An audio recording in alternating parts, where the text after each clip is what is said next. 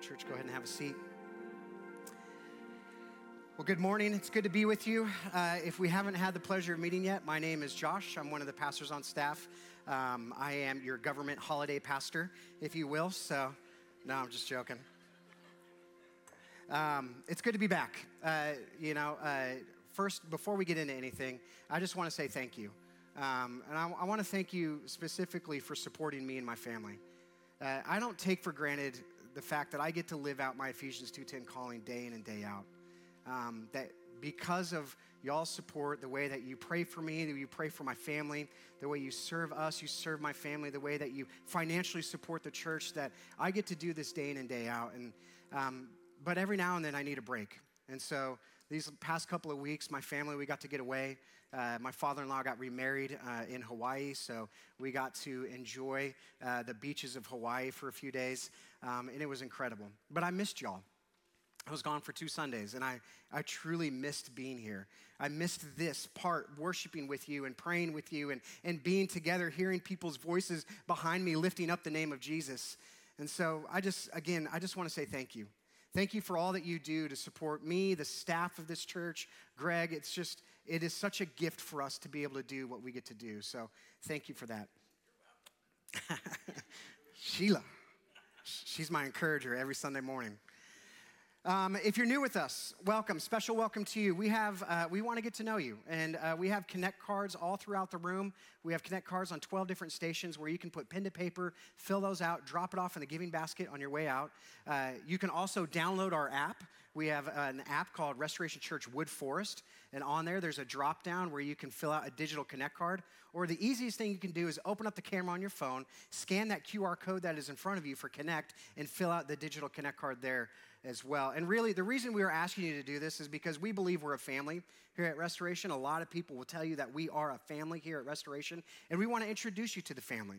So we don't just open the doors and say, hey, come on into our house and leave you alone. We say, welcome. Here's who we are. Here's what we're all about. And so just a little bit of information from you. We'll give you some information about us and let you know how you can get connected into the life and body here at Restoration. But before we go, I want to take one more moment. I want to do something I think it's due, and it's important that we do. This weekend that we're here today celebrating, many people are away and on vacation, but it's not just a long weekend. This is a weekend where we get to recognize the ultimate sacrifice that many people paid so that we could live a life of freedom here in the United States, where we can come and worship God freely. Okay, so what I'd love to do is, I know there's family in here who at some point in time, someone in their family served in the armed forces and potentially paid the ultimate sacrifice for us. And so if that's you this morning, we'd love to celebrate you and thank you for that. So if you would just stand if there's anyone here that has served or has family that has served and paid that sacrifice this morning.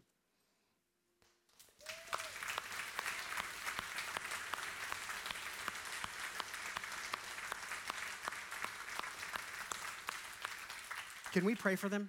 Can we do that? Father God, we just thank you for this morning. Again, we thank you that we can gather here as one to worship you. We can do that freely with no inhibitions, that we can come and just worship you, Father. And so, God, I know there's many things that you call us to, and each of our callings look different. And some of the things that you've called people to is the ultimate sacrifice. That you've called them to something greater than many of us would ever step into. And so, God, I thank you for those individuals this morning. I thank you for their lives. I thank you for their families. God, I ask that you would be with their families this week as they celebrate the lost loved ones, that they would know that they are cared for, that they are seen, that they are loved, and that the sacrifice was not for anything. It was not for naught. It was meant something so that we could come and worship you and live freely in this nation. So, God, we thank you that we can celebrate their lives today. It's your son's name. Amen. Well, like I said, it's good to be back. But this morning, we're going to be in the book of Colossians. And so if you have your Bibles with you, go ahead and open up Colossians 1, verses 9 through 14. But before we get into that, before we start digging into the scriptures, what I want to do is give you a little context in why the book was written in the first place. It's really important that you understand this to know what we're going to discuss today. So the church was planted by this guy named Epaphras. And Epaphras came to know Jesus through the preaching and teaching of Paul, right? And so he learned from Paul, and then he went to the city of Colossae, and he planted this church with what seems like great success. But then what begins to happen over time is that after the Colossians hear the gospel and they respond to the good news with faith in Jesus Christ, they begin to get pressured. They get pressured from the outside from other believers that begin to claim that there is more to the Christian walk than what they know or what they're experiencing. And so the church begins to believe that what they have in Christ is just not enough. In a sense, they become bored with their faith. So when was the last time you remember actually being bored, right? I'm not talking about the boredom that we have to deal with today where we have to choose one show of the 1,000 shows we can choose from Netflix, but I'm talking about early 90s boredom, right? When was the last time you were that bored? Where you sat in a waiting room, there was no TV, there was no phone, it was just the highlights magazine and waiting for your name to be called. When was the last time you were that bored? Or you were sitting in a checkout line at a grocery store and you were waiting to be checked out and you had no phone, nothing to listen to, no Netflix to watch. You had to read the magazines, the covers on the magazine, and catch up on all the latest gossip. Or you might have to talk to someone in front of you or behind you, strangers, right? When was the last time you were that bored? Well, I'm convinced that if I grew up in the world we live in today, I would have gotten in a lot less trouble as a kid. You see, back in the day, as an early 90s kid, you just had to figure it out. If you were bored and you went and told your parents you were bored, what would they tell you to do? Go outside, figure out something to do, right? That's right, they used to lock you out. Sheila, I know why. I actually remember one time we were so bored that we came up with this prank. Now, my dad was here earlier, and so I revealed something new to him this morning.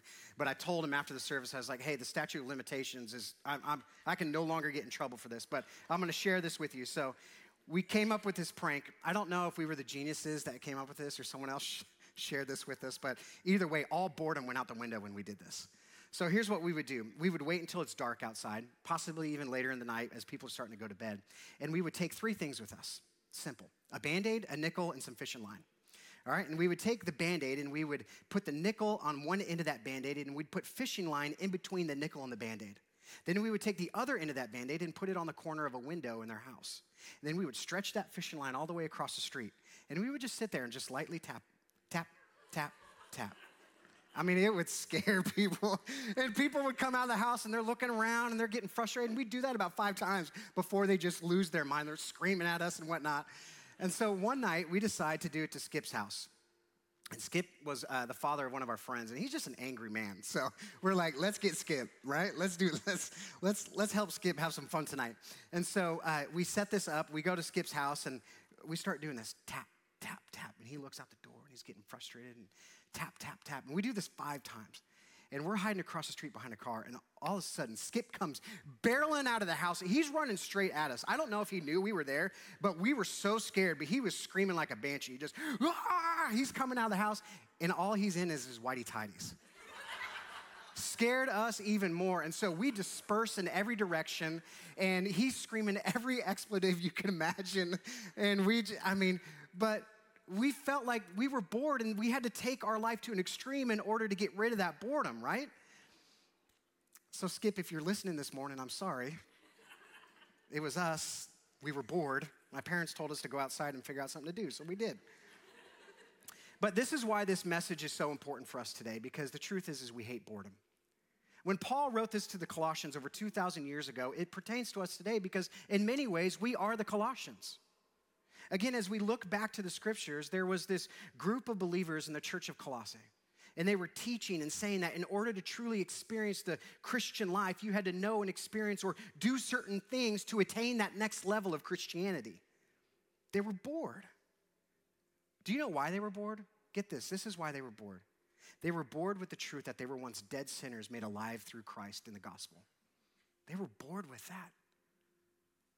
The truth is there's probably some of you in this room today that are bored with that. They wanted more than the gospel.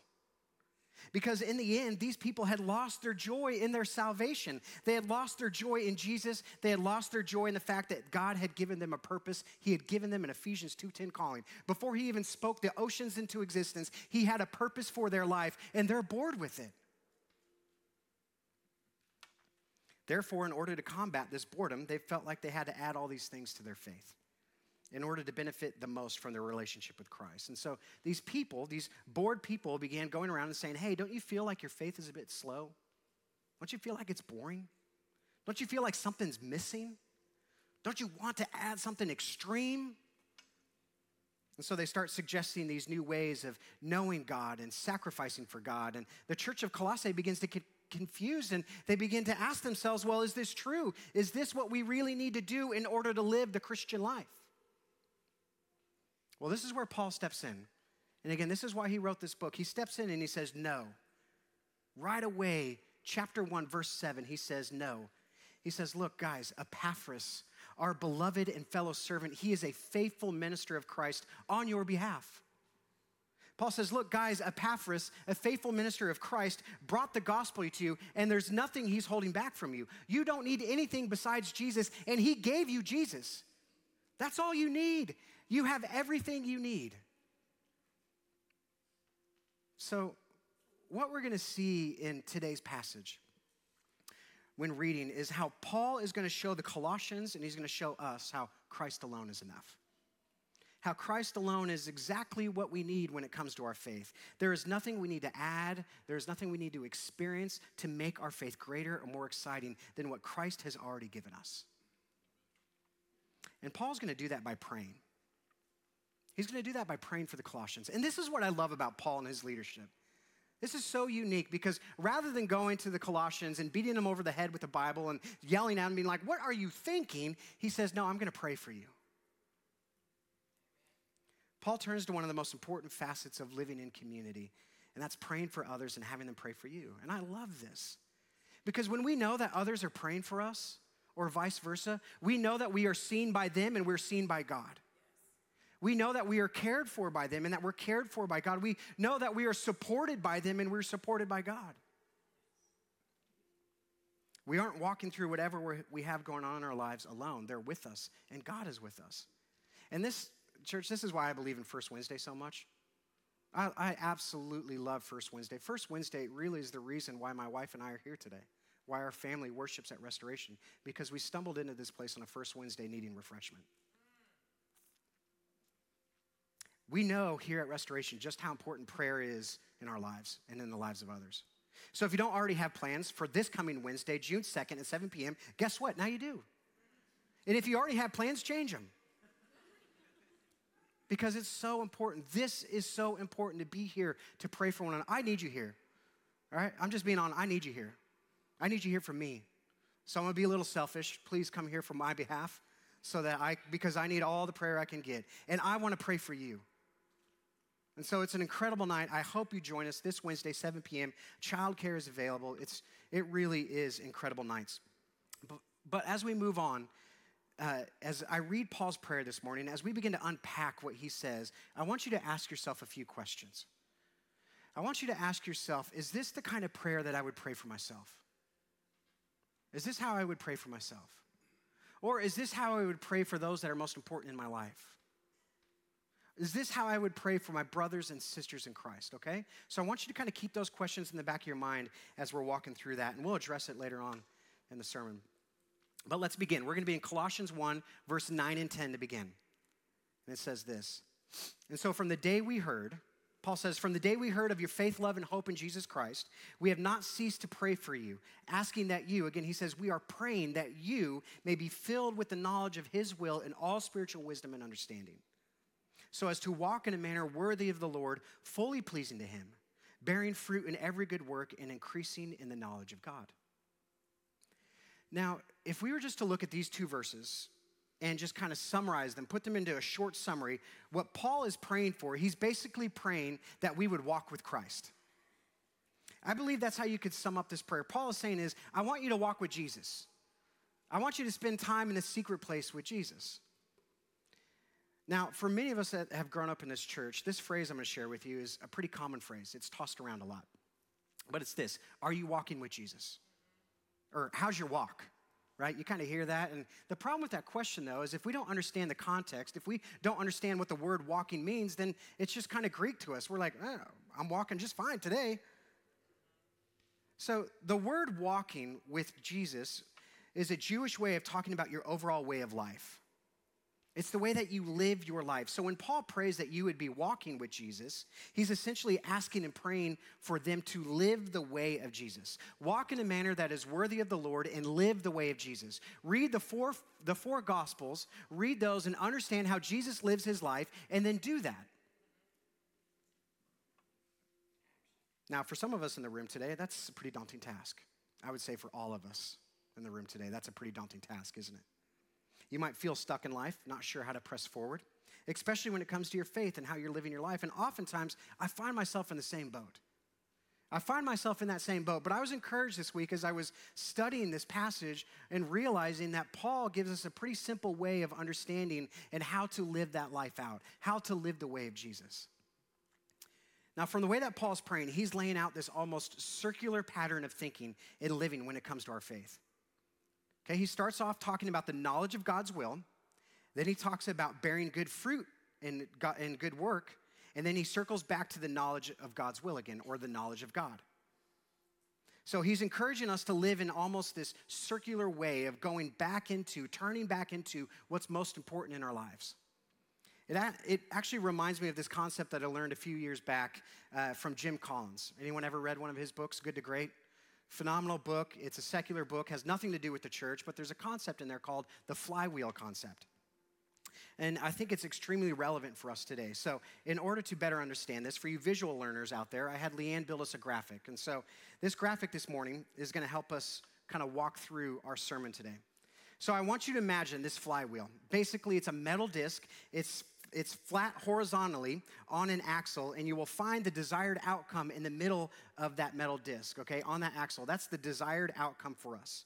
And so then you see these three different sections of the flywheel that Paul is talking about that we'll keep turning into in order to achieve the said outcome, which is what for us today? Living the way of Jesus, right? Walking with Christ.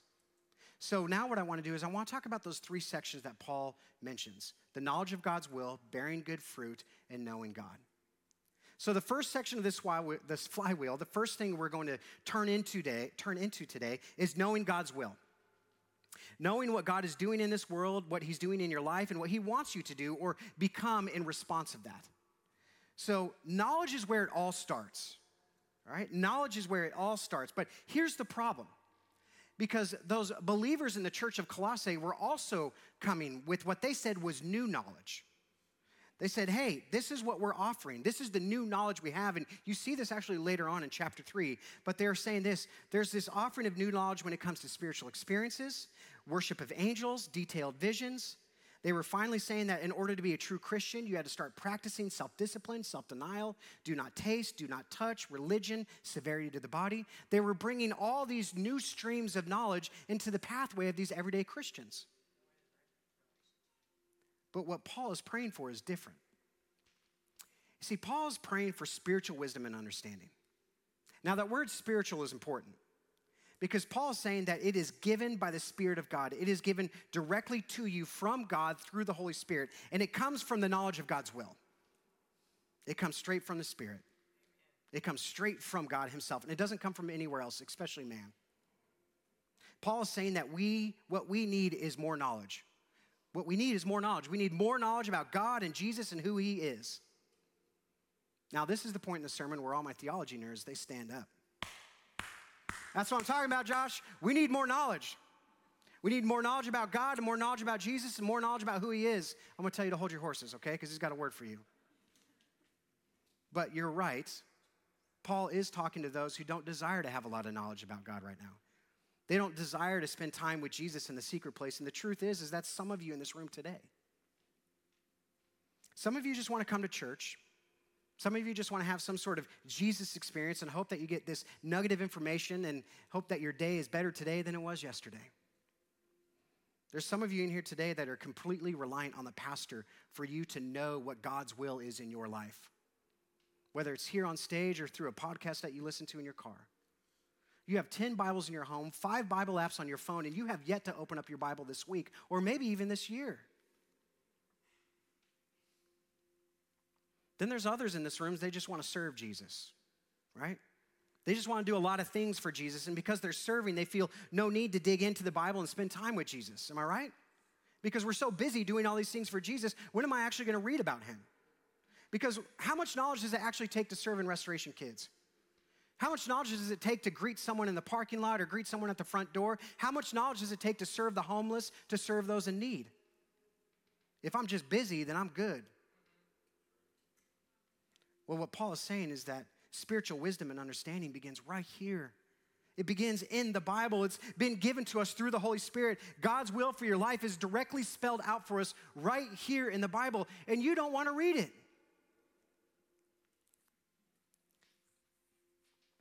So the question you have to ask yourself this morning is why? If you're one of those people that doesn't want to spend time with Jesus or his word, you just want to show up on Sunday morning hoping for that nugget of information, or maybe you just want to check that Southern Bible Belt cultural checkbox that says, I attended church. If that's you, then why don't you want the Bible? Why don't you want to know God's will for your life? Why don't you want to take advantage of that? He's given this to you to have this incredible relationship with him. Because the truth is if we want to live the way of Jesus, then we must learn to gain the knowledge and wisdom for ourselves out of God's word. It's fundamental to the Christian faith. Because Paul says that everything starts with knowledge. But that's not where it stops. Here's where Paul starts talking to those that are all too concerned with just having knowledge. Paul says if you're gaining knowledge just for knowledge's sake, just to feel better about yourself than the person sitting next to you because you might know more about the Bible than they do, if that's you, you're not helping anybody, especially yourself. Now, I know this might hurt some of y'all's feelings, but it's true. And the reason I know that is because I've been in those church environments before. I've been in those church environments where the only reason they showed up, the main objective, the main goal on Sunday morning, the reason people showed up was just so they could know a lot about God rather than actually knowing God. And the hard truth about those environments was it was boring. It was boring. You could see it on people's faces. They were bored. They were just walking in like zombies just to get some information about God. And Greg has said it so many times from the stage. If you're bored in your relationship with Jesus, then guess what? Jesus is bored too. Because knowledge for knowledge's sake is extremely unhelpful in the kingdom of God. Because Paul says, this is why he wants you to have knowledge. He says, I want you to have knowledge so that it will transform your life. Not for knowledge's sake. I want you to have the knowledge of God's will in your life so that it will transform your life. And when that begins to happen, here's what you see. It will change the way you think. It will change the way you carry yourself. It will change the way you respond to others. It will change the way you see your purpose on this earth. It's a knowledge that transforms you and bears fruit.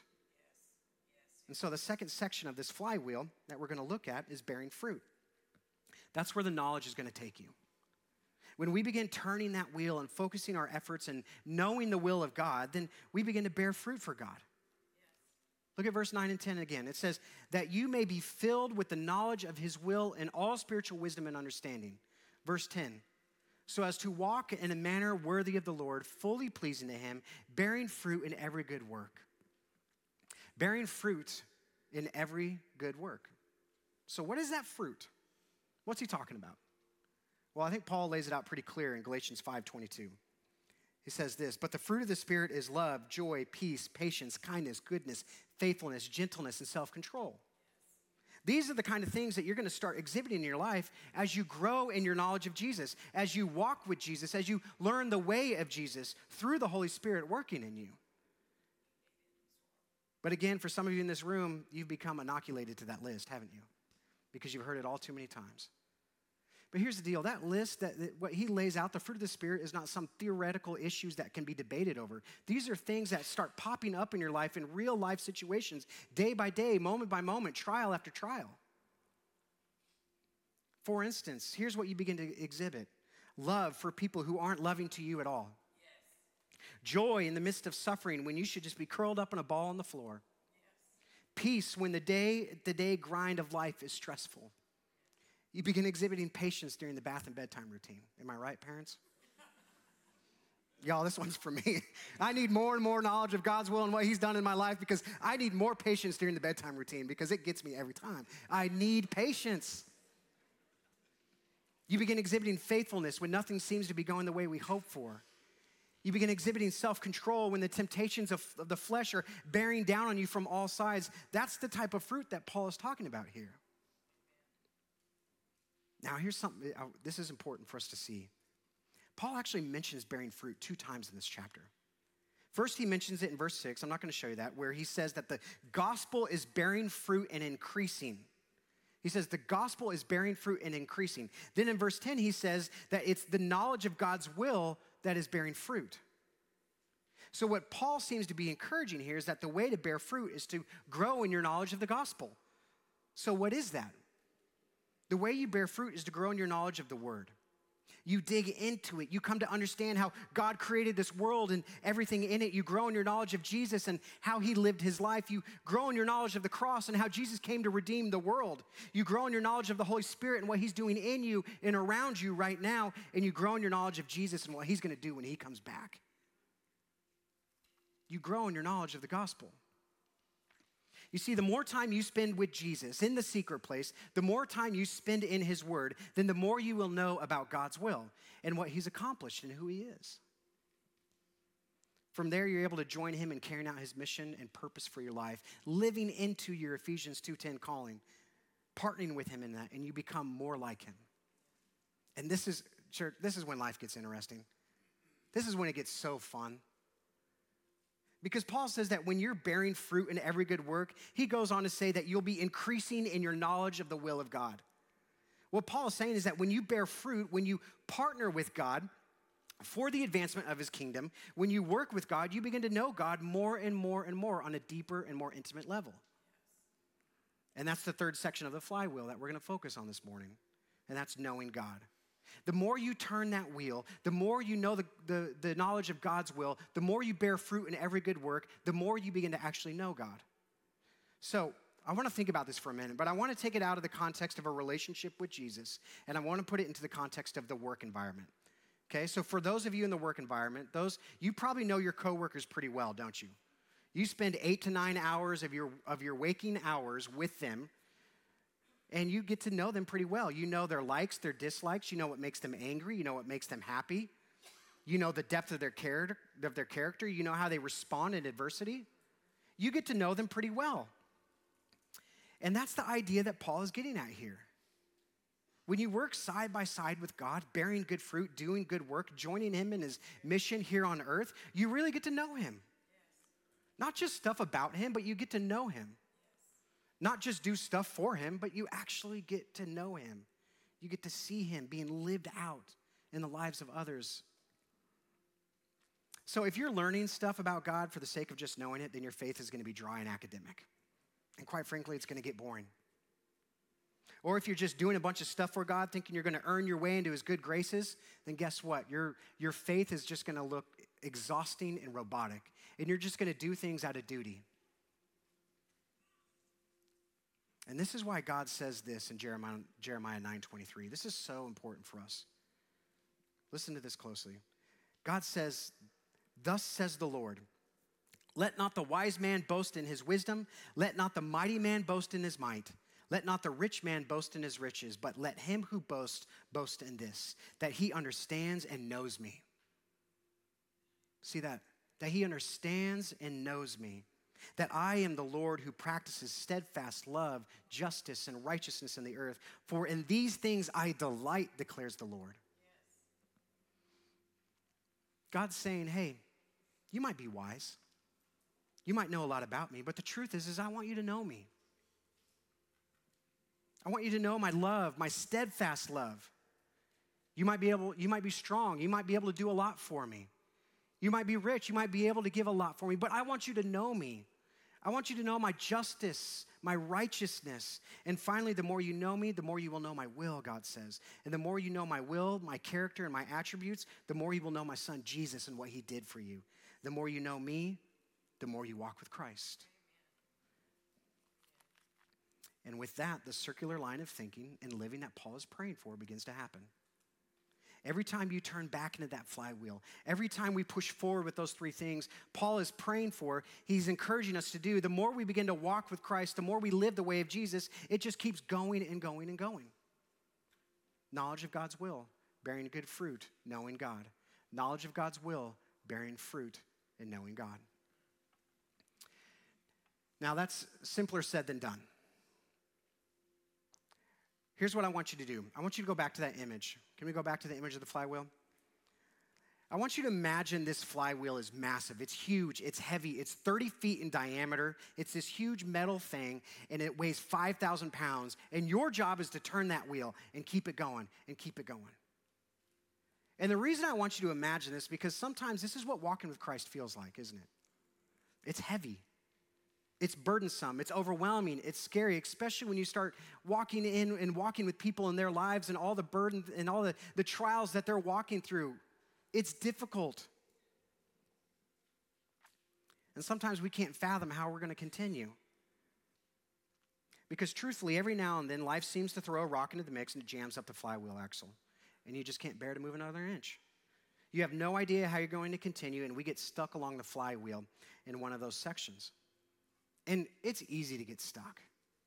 I'm not standing up here saying, like, I got this figured out, guys. I know how to do this. It's easy to get stuck. I've been in those moments where it's easy to just know a lot about God. So we find out a lot of stuff about God. We know a lot of information about him, and we think that this is what it equates to walking with Christ because we know a lot about him.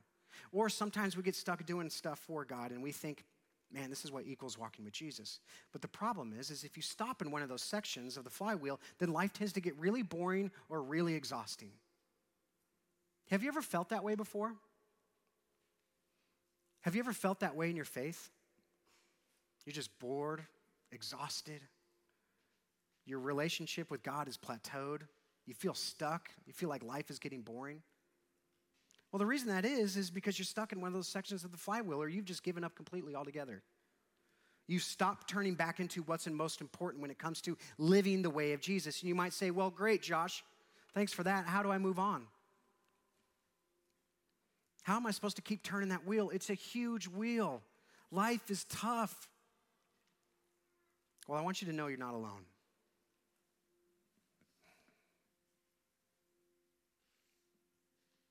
Because I've been there. There's been times in my life as a pastor where I thought, well, I'm doing all these good things for God.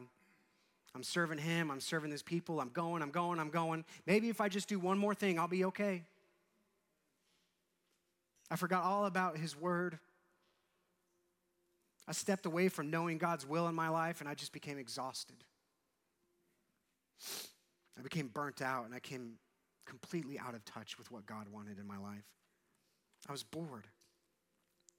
And this is why Paul is talking to these believers in Colossae.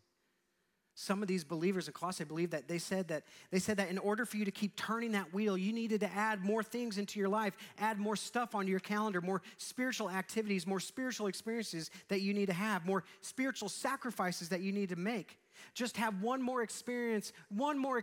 That will give you the ability to turn that wheel. Just deny yourself one more thing and you will have all the power you need. That will keep you in the game. But Paul says, no, that's not what keeps you going.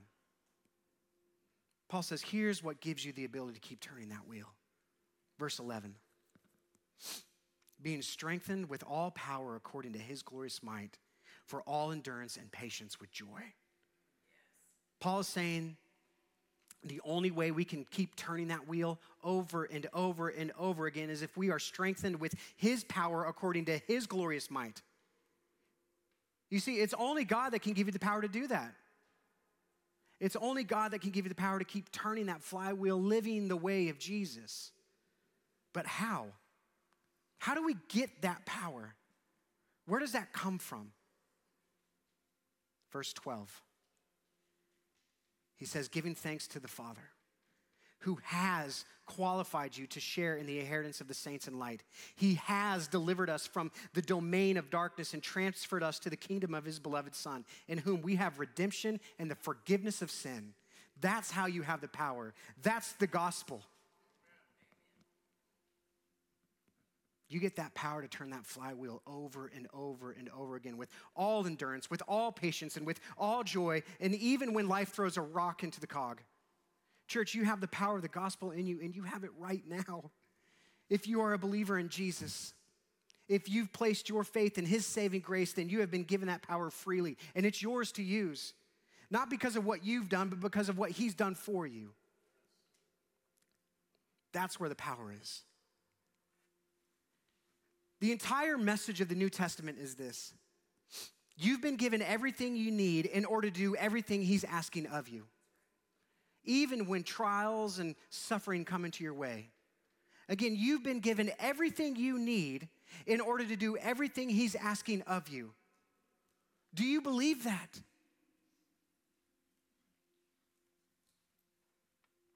Through the gospel, you have been qualified.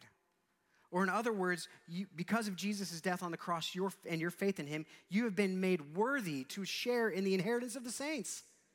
You have eternal and everlasting life with God forever. You've been delivered from the domain of darkness. God has rescued you. He has removed you from what you once called home. He has adopted you into his family with his son, Jesus. You've been adopted into the family of God. And finally, you have been forgiven and redeemed completely, permanently, forever. The charges of sin that were once held against you are no longer there. They've been cast out into the depths of the sea and forgotten forever. The guilt and the shame that your sin used to cause you is gone, and it's never coming back. Jesus made sure of that. Church, that is the gospel. That's what motivates you. That's what gives you the power, the endurance to do what you need to do. That's how you keep turning that flywheel. That's what gives you the power to keep opening up your Bible day by day, moment by moment, trial after trial to know God's will. That's what gives you the power to bear fruit in every good work, to partner with God for the advancement of his kingdom. And that's what gives you the ability to know God, to know him on a deep and personal and intimate level. It's the gospel. Yes. That strength, that endurance, that power that you have is according to God's glorious might. Because when you said yes to Jesus, you were given the same power that God has. You now have the DNA of Jesus coursing through your body, and you have his power. So in real life situations, in real life trials, when suffering or disease or pain or injustice come into your life, and it's not a matter of if, but when that happens, you now have the knowledge of God's will to work through that because you know him deeply and intimately. Church, there's no sin. There's no sin, whether public or secret, that he can't break you from and restore you from. All of you in here that have faith in him are a living testament to that. There's no broken relationship in your life that he can't heal and restore. There's no rebel child that he can't bring back into the fold. There's nothing that God can't do that he can't accomplish through his power. And so Paul says, this is what I'm praying for. This is what I'm praying for you. Paul says, I'm praying that the power of the gospel is what keeps you driving forward and upward. I'm not praying for you to find some new way. I'm not praying for you to attain something new that you are missing. No, Paul says, I'm praying for you to love and appreciate what you already have because you have it all. Yes. Again, there is nothing God's going to ask you to do that he hasn't given you already the power to do so. Look what these verses say at the end. It says, the Father has qualified you. Church, that's past tense. It says, the Father has delivered you and transferred you from the domain of darkness. That's past tense again. And finally, listen to this. You have redemption and forgiveness of sins. That's present tense. It's yours right now. That is the power of the gospel. And you keep turning that flywheel, and as you keep turning it and desiring more understanding of God's will, the more you bear fruit in every good work, and the more you partner with God and you get to actually know him. You will see more and more areas of your life transform. You will think and act and respond and walk with Christ more and more every day, and that's the way of Jesus. Amen. And as you begin turning that flywheel, and you start focusing on those three things, what seems so heavy and daunting at the beginning, the whole concept of the flywheel is once you get that thing moving, it gets easier and easier as you go. You keep focusing on those three things. Knowledge of God's will, bearing good fruit, knowing God. It gets easier and easier. That's why Paul is praying for us. That's what I'm praying for our church today. So oftentimes, as we end, We hear a sermon like this, and we hope we can remember it as we walk out that door. But the reality is the sense of the tyranny of the urgent hits you as soon as you leave that door, right? You got kids in Restoration Kids.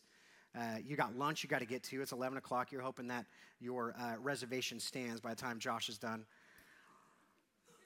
But here's the deal. We hear a sermon sometimes, and we fail to actually put into action what the scriptures are calling us to do, right? And so this morning, that's what I want to do. I want us to take a few minutes just to put into action what Paul has called us into. And so your kids are going to be fine. Lunch will be there when we get there. But I want us to just pray for a few minutes. Remember those questions I asked you at the beginning? Is this the type of prayer that you would pray for yourself? Would you pray this for others, for those that are most important in your life? Would you do that? Is this how you pray? Well, that's what we're going to do. We're going to pray these things for ourselves, and then we're going to pray for others. And so what I'm going to ask you to do is find a comfortable spot, whether it's on your knees, maybe it's on your face, maybe it's just sitting in your chair, but I want you to close your eyes, and I just want you to relax.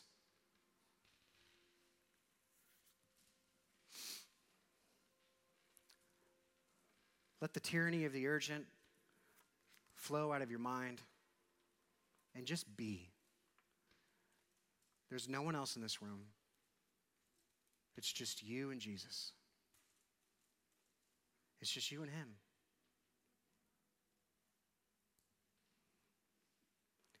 I want you to take a deep breath. Slowly exhale that breath and feel that oxygen just flow through you. Feel the ground beneath your feet, your knees. Feel your presence in this room right now. And feel the presence of Jesus who's sitting right next to you. He's waiting to commune with you. Let's be silent for a few minutes.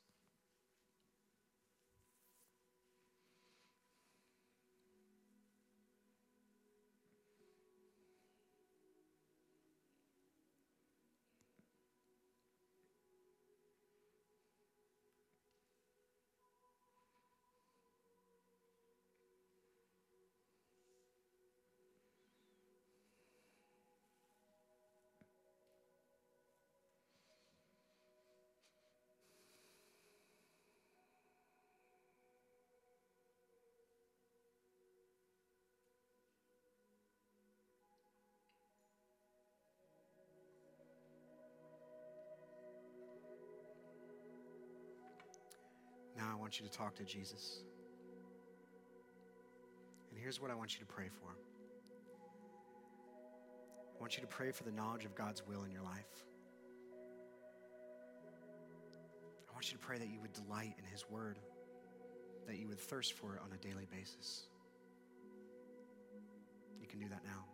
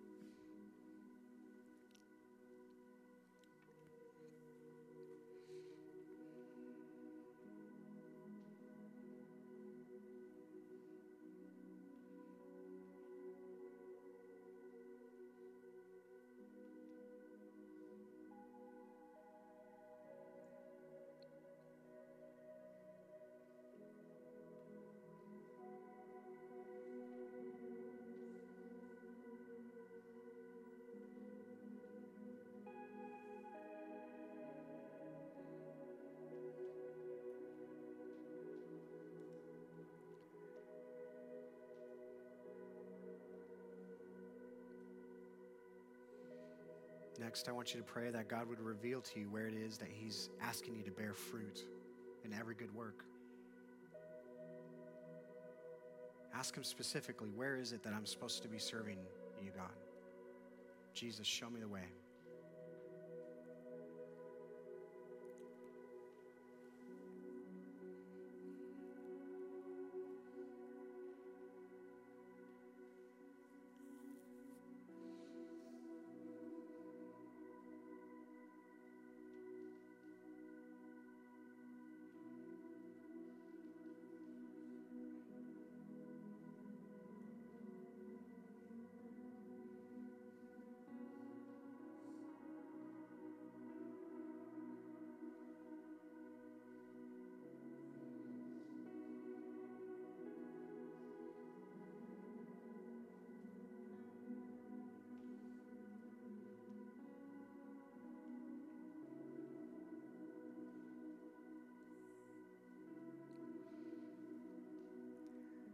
Now let's pray for a deep and real relationship with Jesus. Perhaps there's something you need to bring into the light with him. This morning, right now, there's a secret that you're holding back. He knows it already, but you just need to reveal it to him. And so pray for a deep and honest and transparent relationship, a vulnerable relationship with Jesus. Pray for a connection with him like you've never had before. You can do that now.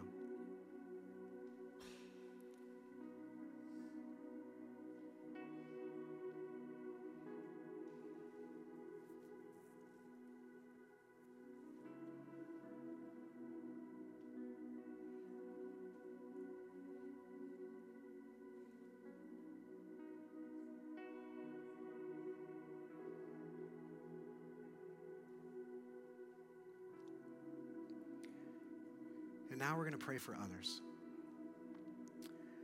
Who's the one person in your life that needs to hear this? Who's the one person in your life that could use the support, the encouragement of you to know more of God's will, to know more about how to bear fruit, just to know more about what it looks like to be in a relationship with God? Who is that in your life right now?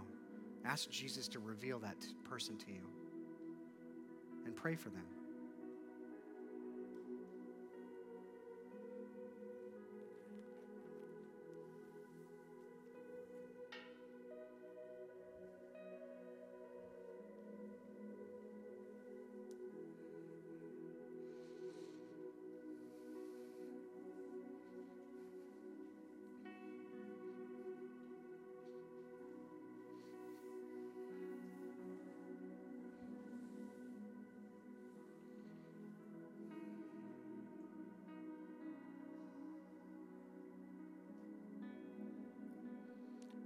Father God, we thank you for this morning.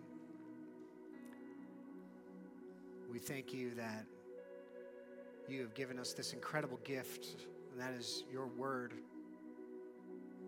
The ability that it has to speak into our lives, to cut us through bone and marrow, to judge the intentions and thoughts of our mind and our heart. That because of your word, we can understand your will in our lives, what it looks like for us to partner with you, to bear good fruit. But God, more importantly, it's just to know you. Thank you for this gift. God, would we be a people that are so adamant about being in your word that it becomes just the daily rhythm of our life, that we wouldn't neglect it, that we wouldn't allow the tyranny of the urgent to get in our way, but we would commune with you every day. Because God, we are desperate for a touch of heaven. We're desperate for more moments with you, for more time with you, to know you, to walk with you, to live the way of Jesus, because that's what it looks like to have heaven. And so God, would we surrender everything that we have, our heart, our soul, everything we own, all of our love, would we give it to you? And in that, we would know you more and more every day. And God, as we move into communion, I pray that we would recognize that the fact that we can even do this today, that we can even commune with you today, is because of what you've done for us on the cross. And so as we take communion, would it just be a reminder to us? Would it be like us looking up at you on the cross, recognizing that your bones were broken, your blood was shed for us, so that we were no longer separated from God by sin, but rather we can commune with you forever, for eternity. God, would that be what we remember this morning as we take communion? God, we love you. It's your Son's name we pray. Amen.